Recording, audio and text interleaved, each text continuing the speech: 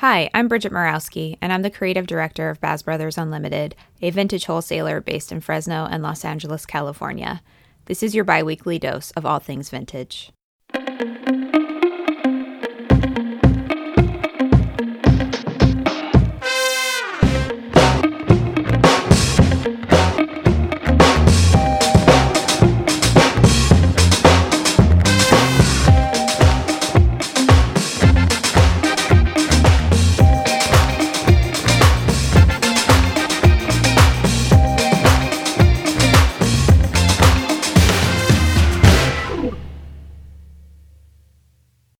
Hey everyone, it's me, and I'm back with a new episode of My Best Vintage Life. I hope everybody's doing okay, staying sane, staying healthy. It's getting rough, but I don't know, things aren't getting better with COVID, so I guess we just got to take it day by day at this point in time and be responsible as we can. I'm just going to do my little normal intro, and then we'll get right into today's episode. So, as always, if you have any questions, comments, concerns, feel free to reach out to me. Admin, ADMIN, at mybestvintagelifepodcast.com. You can also reach out to me there if you would like me to consider you for being interviewed on the episode. I had someone reach out to me this week, and I'm super excited about hosting her on the podcast. So that's going to be awesome. If you are looking for an opportunity like that, please feel free to reach out. That's admin, ADMIN, at mybestvintagelifepodcast.com. Don't forget to follow the podcast on social media, Facebook, Pinterest, and Instagram. Website, you can sign up for emails there. You can shop there. I'm trying to be better about the blog posts. It's so hard. You know, I actually used to be a fashion blogger, and that's like one of the hardest things for me to do now. I used to do it when I was like teaching full time and writing for a fashion publication. I don't know where I had the energy. I was also in my early 20s, so that might be why. That was like 10 years ago. But I'm trying to be better about it because I know blog posts on a website, if you don't know this, actually really help with search engine optimization. Basically, the more words you have on a website, the better, because that's what Google and other search engines, they're kind of crawling for those letters, or not letters, words. So if you have a website, I highly suggest having some sort of blog on it because it is a great driver for traffic. If none of those methods of reaching out to me work for you, you can call or text to my Google Voice number. It is basically a fake phone number that pings my actual phone. It is area code 559-365-6743. That's 559-365-6743. And as always, I always ask kindly if you have the time to either give me a star rating or, more importantly, a review either on the Apple Podcast app or on Podchaser. That would be awesome. Podchaser is actually a really great website for you to discover new podcasts. You can make a podcast like favorites list. It's like all about podcasting basically, and there's different categories. But the most important thing is it's available for everybody on all platforms to review a podcast. So it gives people with a Droid an opportunity to review me. You can review me from your desktop. You don't have to do it from your cell phone. So I think it's just a really great resource. So if you have the time, which I feel like people have a little bit more time now than usual, and you can take a minute or two to give me a review, I would really appreciate it, because what that does is it bumps me up and makes me more visible. So if somebody's listening to a fashion podcast, for example, Apple Podcasts, they're going to recommend podcasts to you that are similar, and you get picked for those recommendations based off of what type of ratings and reviews you have. So it just makes you more visible. Believe me, I hate an algorithm. I don't like it either, but got to work with it. So the best way I can do so is by getting ratings and reviews from you guys. And obviously, if you're not happy with the podcast and you don't want to give me a rating or review, I get it. But if you've been happy and you feel like I've been providing you with quality entertainment, it would be really, really awesome if you could take the time to do that. And right now, my obsession at the moment, something that I've been practicing, is this thing I found on Instagram. I believe the woman's name is Mel Robbins. She's kind of like a life coach, motivational person, but she does this thing called a brain dump, and it's not anything new. I don't think she made it up, but basically you're taking everything that's on your mind, whether it's to-dos, anxiety, worries, whatever, you're putting it on a piece of paper. I say a piece of paper because I did download like a note-taking app for it, and I feel like I don't look at the note app as much as I do the piece of paper. And it's really just a good way to get all of your crap in writing. And I do feel like there's a better connection when you write it down as well to your brain.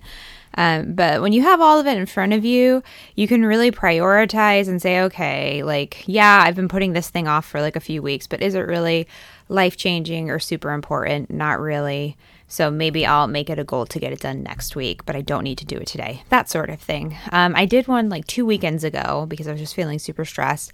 And you wouldn't believe I got like 6 little things done within like the 2 hours that I did the brain dump. So if you're like me and you like lists, but you tend to be a little bit more high anxiety, high stress, it's a really, really great practice. So all you need is a piece of scratch paper, a notebook, bullet journal, whatever, and a pen, and just get to work and really kind of lay your brain out, give yourself that visual map, and then you can take it from there. And I think it'll make a big difference in your day and in your stress level.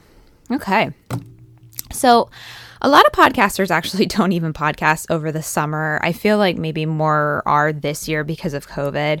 I don't really take much of a podcasting break. I feel like I want to keep providing you guys with entertainment. And I know I kind of get bummed when some of my favorite podcasts go on like vacation mode. So I think what I've been trying to do, especially since like the end of May, is just kind of keep the episodes more on the light side, and not anything, kind of like when you're at the beach, you don't want to be reading like a super, well, I don't know, maybe some people do. I don't like reading a super heavy sad book. You want to like read a beach read. So this is like my beach read episodes. The last few I've done, just very light and fun to listen to, and just kind of, make you laugh. At least I try. I'm trying to make you guys laugh. I hope you think I'm funny. Art thinks I'm funny. I don't know. I don't really try to be funny, but maybe that's the key.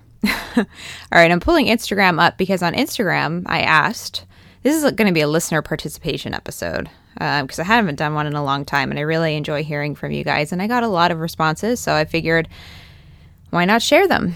So what I said on my post was, tell me about your vintage projects during quarantine. So I want to hear what have you guys been doing? I think I gave you guys suggestions on what you could do, but I didn't really hear the outcome. So I am waiting for the comments to load. Okay. I'm just going to go in order from the top. I have Lucille Golden Vintage. She said, and she sent me, I think she tagged me in the picture of what she did. She tie-dyed a 90s Ralph Lauren linen suit, and she did it in a really, really pretty orange color.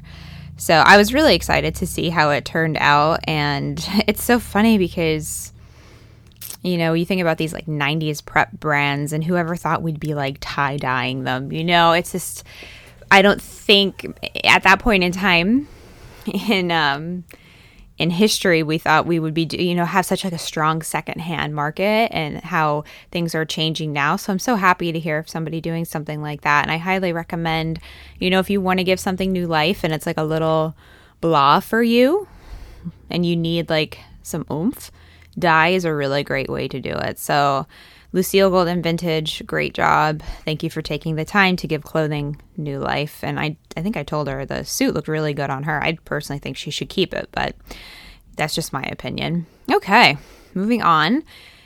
We have Debutante Clothing. All right. She said, I slightly remodeled my shop. Been sourcing 90s, time to embrace. So that's awesome. This kind of downtime some of us have had really gives you, I think, time to kind of like clean house as well. I don't necessarily mean like you're like knocking through walls, but you might take time to clean up your online store or clean up your inventory. So that's awesome. And when she said about the 90s, I said, well, would you not normally source 90s? I figure that's kind of what she meant by time to embrace. And she said, no, it doesn't fit her aesthetic and space, didn't fit her aesthetic and space, but she loves some of the styles from the 90s, and she's starting a new brand for 90s contemporary. And I told her that at first I didn't really like the 90s stuff either, but now I really love it. It's become a huge part of what we do, and a huge part, like the market demand for 90s is really overwhelming. I mean, at this point in time, I don't feel like we have any kind of market demand for other decades, early 2000s, 90s, some 80s, but like 50s, 60s, 70s, we don't have as strong of a demand there. So 90s has really become an important part of what I do, and I'm sure an important part of what most of you do as well. And she said that she likes oversized shirts and the minimalism, hip hop, and street fashion, kind of opposites, but I think my eye just works that way. So yeah, I mean, I agree with her. There's so many facets of 90s clothing and 90s trends and 90s fashion that I feel like you could really, it's hard to say you hate it, because I feel like there's something for everyone and something for every person, something that everybody's been inspired by. Somebody might, like she said, hip hop, street fashion, that might be their thing.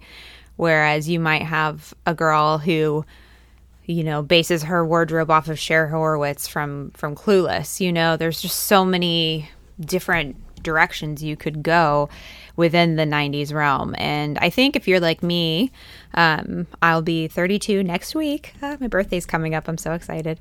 It's going to be a weird one this year, but it's fine. I'm happy for the new year.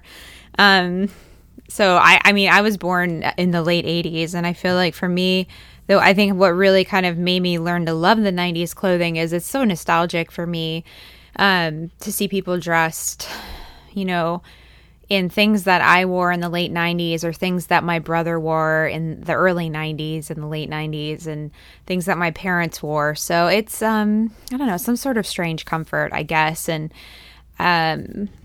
there's some people out there that when it comes to vintage, they get kind of pissy, for lack of a better word. When it, you tell them, oh, this is vintage, and say, oh, I wore that when I was a kid. How is that vintage? Well, I mean, I'm in my 30s, and things that I wore like considered vintage now. These were women in their like 50s and 60s saying that. So it's, I mean, for me, I don't really take it offensively. I think it's awesome, and it really, like I said, it kind of elicits this feeling of nostalgia and warmth. And I think it also reminds me a lot of my mom too, and a time in my life where I had her in my life, and things just like pre 9/11 almost, like things were just so different, and things just felt so much safer and less volatile, at least from the eyes of a child of the 90s. I don't know. When I think about it, it feels like a warm cocoon, you know what I mean? And I think for me, that's one of the main reasons why I love the clothing, because you get that energy from it. At least I do. All right, Brian Sheridan, a male listener. Woohoo! I'm so excited. Brian said he added some vintage fedoras to his hat collection, and as I'm looking at his picture, I believe he has one on in his picture. So that is awesome for him. Thank you, Brian, for sharing that. I hope they have brought you happiness. I think hats are a really great way to accessorize. I know there's a lot of people out there who say, oh, I'm not a hat person, or they don't look good on me. But I think it's possible to find a hat. You just have to find the right shape, the right silhouette. I've tried a few different hat styles where it's like, oh my God, what am I thinking? But then there's some that I really love on me. Being in a part of California where it's very hot, and even in the wintertime it's not that cold, I don't really wear hats that much here. I wear like sun hats in the summer, very lightweight, and then beanies in the winter. But I definitely don't wear hats as much as I did in Pennsylvania. Like in Pennsylvania, I wore hats year round all the time. Like they were a major part of my wardrobe. So just not as much here. But I think if you're like just dabbling into vintage for the first time, hats are a really, really good way to go. So that's awesome, Brian. Thank you for sharing. Okay. Miss Master's Closet. All right, here we go. She gave me some good ones. And I'm saying their business name instead of their personal name, because I want you guys to check out their stuff on Instagram if you have it. So Miss Master's Closet. Too many projects to mention here. I started tagging some of the more time-consumptive projects I worked on as Corona, #Corona Creations. As a creative who has to work in other fields to find financial support, so many projects end up on the back burner, which I understand. Over the past few months, I was finally able to bring them to the forefront, whether adhering to my initial thoughts and plans or changing them. So Jess is basically just saying, she hasn't had as much time to finish like her little projects in the past, and now she's kind of worked on them, and whether they've morphed into something new or stuck with what she originally wanted to do with them, she got them complete. So that actually, Jess, she might need to brain dump. That might be a good thing for her. Okay, let's see. Oh my goodness, my phone froze up. Okay, she gave me another one. Okay, just for one example, I sourced a rather distressed 30s quilt, drafted a simplistic jacket pattern. Then after cutting, I did sashiko style stitching for all the torn areas. Not 100% on the final prototype outcome, but hopefully there'll be an improved version soon. So she made a quilt coat, which I asked her if she could make one for me, because I have an amazing quilt sitting in my office, and it's just kind of collecting dust, and I want it made into a coat. There is a girl that does it. I've seen her on Instagram, but she charges like almost $300 to make the coat, even if I think it's like close to $300. And I just, that's a lot of money. I have a pretty good grasp on what sewing costs in terms of like, once you have a pattern, it shouldn't cost that much money. No offense to her. That's awesome that she's doing that, and obviously very lucrative for her. But I'm just looking for a little bit more budget-friendly sewing cost. So awesome. Thank you so much, Miss Masters Closet. And then I have from Retro Girl. Okay. That's Retro, RETREAUX, Retro Girl. I had a basket of mending, buttons, zippers, hems that was overflowing. Happy to say I'm almost to the bottom. Okay, so that's those these are like the little projects that always kind of get to me, because like they just build up over time, and if you don't kind of like chisel away at them, it gets stressful. Like when you see it piling up, for me, I get stressed. So that's awesome. And when you do all those little things, then you have new things to potentially either keep for yourself or sell. So just investing a small amount of your time to do some little bits of mending, and now you have a new way to sell and make some money, unless you're keeping it for yourself, which is just as nice. So okay, let me make sure I have some that are screenshot as well. I think, yeah, that's good. Okay, give me 1 second here. Where is it? Okay. Spanish on Terrace, which is a local Instagram name. Terrace is a street in Fresno. All right, they responded to me, and I love this one. I'm actually just reading these for the first time. Washed my vintage handbags. Okay, if this is something you have the time to do and are able to do, you must do. Vintage handbags, I'm telling you right now, that is like one of the biggest sources of like pests. People don't think about it, but they are, whether it's like hair in bags, crumbs, candy, whatever. Whether it's a vintage purse or a new purse, whatever it is, you really need to clean your purses, and most people don't. So what I usually recommend people do is I have like a little hand vacuum with like the crevice attachment. I usually use that first, and I clean it out. And if you do find any kind of pests in there, like carpet beetles, you can actually freeze the purse. And I have frozen leather bags. So right now, my freezer isn't too bad, but every time I go to the grocery store, which hasn't been frequently, I do like this pre-apocalyptic type shopping where my cart is so full. So I haven't had as much room in my freezer as I normally do. But if you have like an extra freezer in your garage or something, this is a really great practice. So you just basically get as big of a Ziploc bag as you can find after you clean the purse, put it in the freezer for like 2 weeks, and you can check on it every day if you want to. But I've done this with leather, I've done this with canvas. Nothing's ever been ruined. And you just want to make sure you get the air out of the bag and seal it very firmly. But if you freeze the bag, that'll be a really great way to kill any remaining pests in there. And, don't be grossed out if you find something weird in your bag. I'm telling you, it happens to the best of us. It's very common to find in purses that you purchase at a thrift store.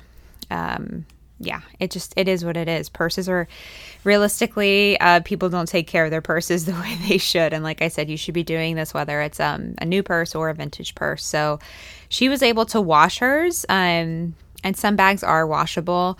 I love washable bags. I wash my IKEA bags. I wash, if it's a canvas bag, I'll wash that. Be careful of bleed. I mean, obviously, if there's thread or some sort of piping or whatever on the bag that's colorful, you might want to be more cautious. I have an big LL Bean boat and tote bag that I've had for years. I wash that. If I take it on a picnic, when I bring it home, I just wash it. It's canvas. I mean, they say not to wash it, but at the end of the day, I just let it air dry overnight, and it keeps it looking really, really clean and not looking so gross.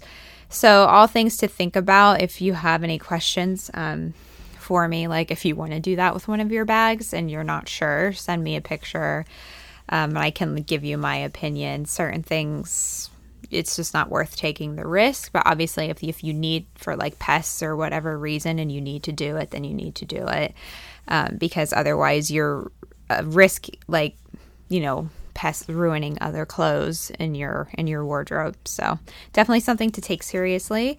So that's an awesome thing to do. Spanish on Terrace. Okay, 2 more things from Spanish on Terrace. Went through vintage tea collection and passed on to my kid. Well, what a lucky kid. And I think that's really awesome.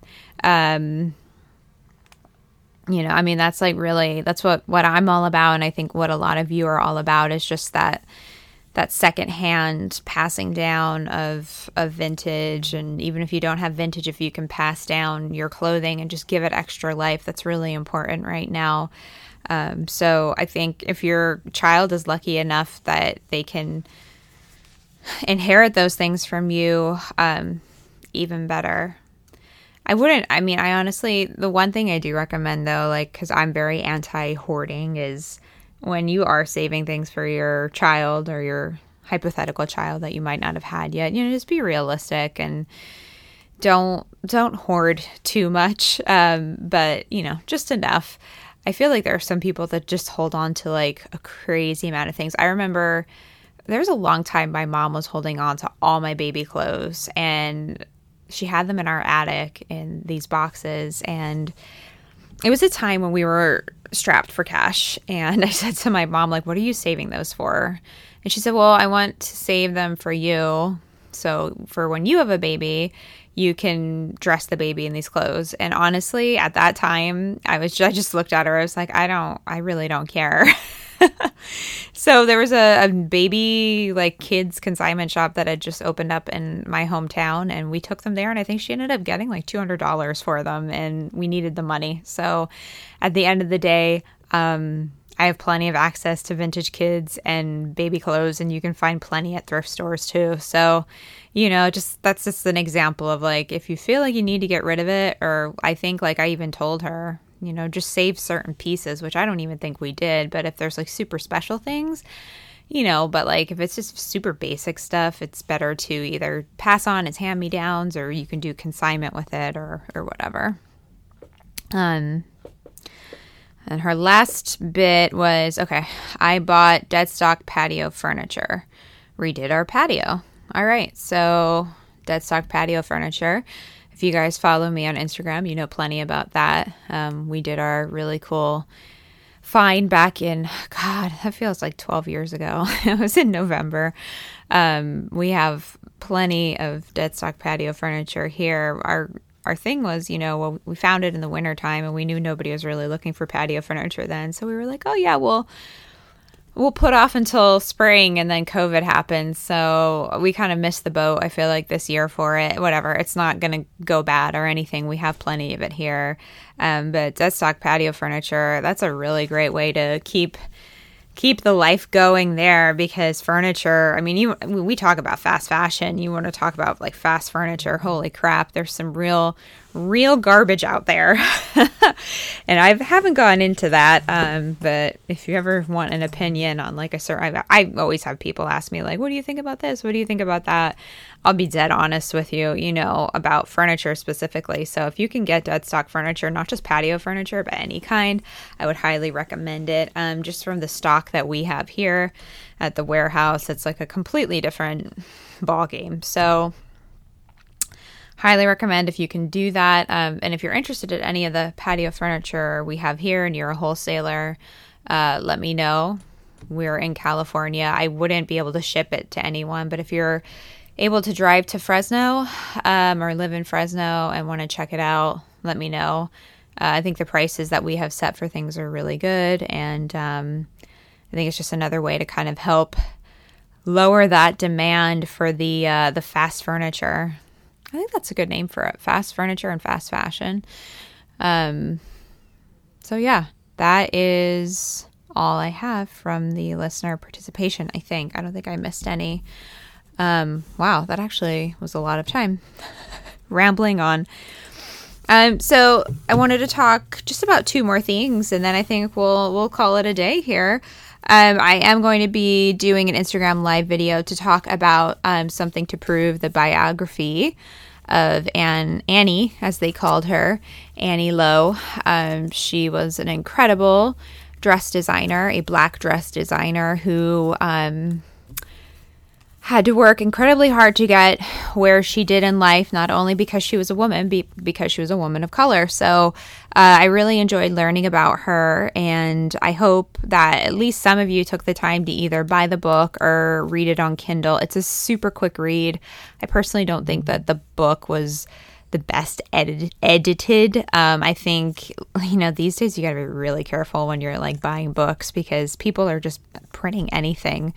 Everybody thinks they're an author. Now, I'm not saying the lady that wrote this book isn't a great author, isn't talented, but it's not a difficult read, and it's a lot of pictures. So I highly recommend, even if you don't get it, to reading it before I do the kind of discussion on it. Read it in your free time then, because it's really important to keep her story alive, and I find it very inspiring. And I think she was such an amazing, talented person, and I think her story deserves to. I would love to see her story be turned into a movie. I think it would be so good. I would definitely want to see it, because it's something that needs to be told.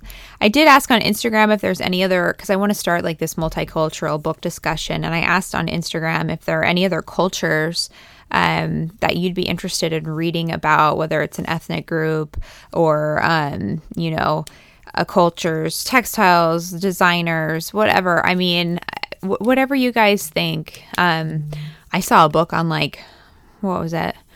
Macedonian textiles. I mean, it could be something super, super specific. I just want to hear if there are people in the world that you want to learn about in terms of their fashion history, their textiles, their designers, whatever. I mean, it could be anything. I just want to keep that discussion going. I think as a fashion podcast, it's kind of with today's climate and everything that's happened since the death of George Floyd. For me, I was like, what can I do to help? Even though I think it's maybe not super helpful, I think education is an important piece in stopping racism, or helping to stop racism and educate more people. So this is my podcast contribution. Obviously, it's not my personal contribution, but I feel like it's a way that I as your host and you as podcast listeners can learn more and contribute more to that fight. So yeah, if you have any suggestions, send them my way. And one other thing. Oh, I wanted to talk to you guys about market demand. Both people as vintage sellers, people who are buying vintage, me as a wholesaler, you really have to understand market demand and how that affects pricing. So I've had some people, we've kind of raised our prices here a little bit on certain items, and we haven't really seen a lot of pushback or resistance, but some people have kind of said, well, why is that? Why do you feel the need to do that? And, it really comes down to understanding market demand for specific vintage items. It's not something that Art and I seek out to do, but sometimes it's necessary just because things are becoming more scarce and more people want them. So unfortunately, that's when you have to raise your price. And I hope that for anyone out there who is selling vintage, I don't think you should be charging astronomical prices. I don't think that's right, but do keep in mind market demand when you're pricing your items. And it's really good to look at your competition, or if you'd rather call them your peers, and see what they're charging for things. Art has kind of been helping some people that have been coming to the warehouse with their pricing, like, oh, how could we sell a shirt if we buy for that much? How could we whatever? And then Art will pull up, what other people are charging for things, and their eyes are kind of just like, they look like a deer in headlights, like, oh my God, I didn't know I could make that much money on this. So, and obviously it's really specific to your geographic area and what the socioeconomic status of people is there. Everybody is in a different place, so that it might not pertain to you as much as someone who's in an area where people have the money to spend. So just be mindful of market demand in your business the way that we are, mindful of it with what we do. And I think it'll help you be successful and have a better understanding of what people are really looking for and what the value of it is. So, okay, guys, I think that is all I have for this week. So I will be talking to you in 2 weeks. And in the meantime, please be kind, stay safe, stay sane, stay healthy, and don't be basic. Bye.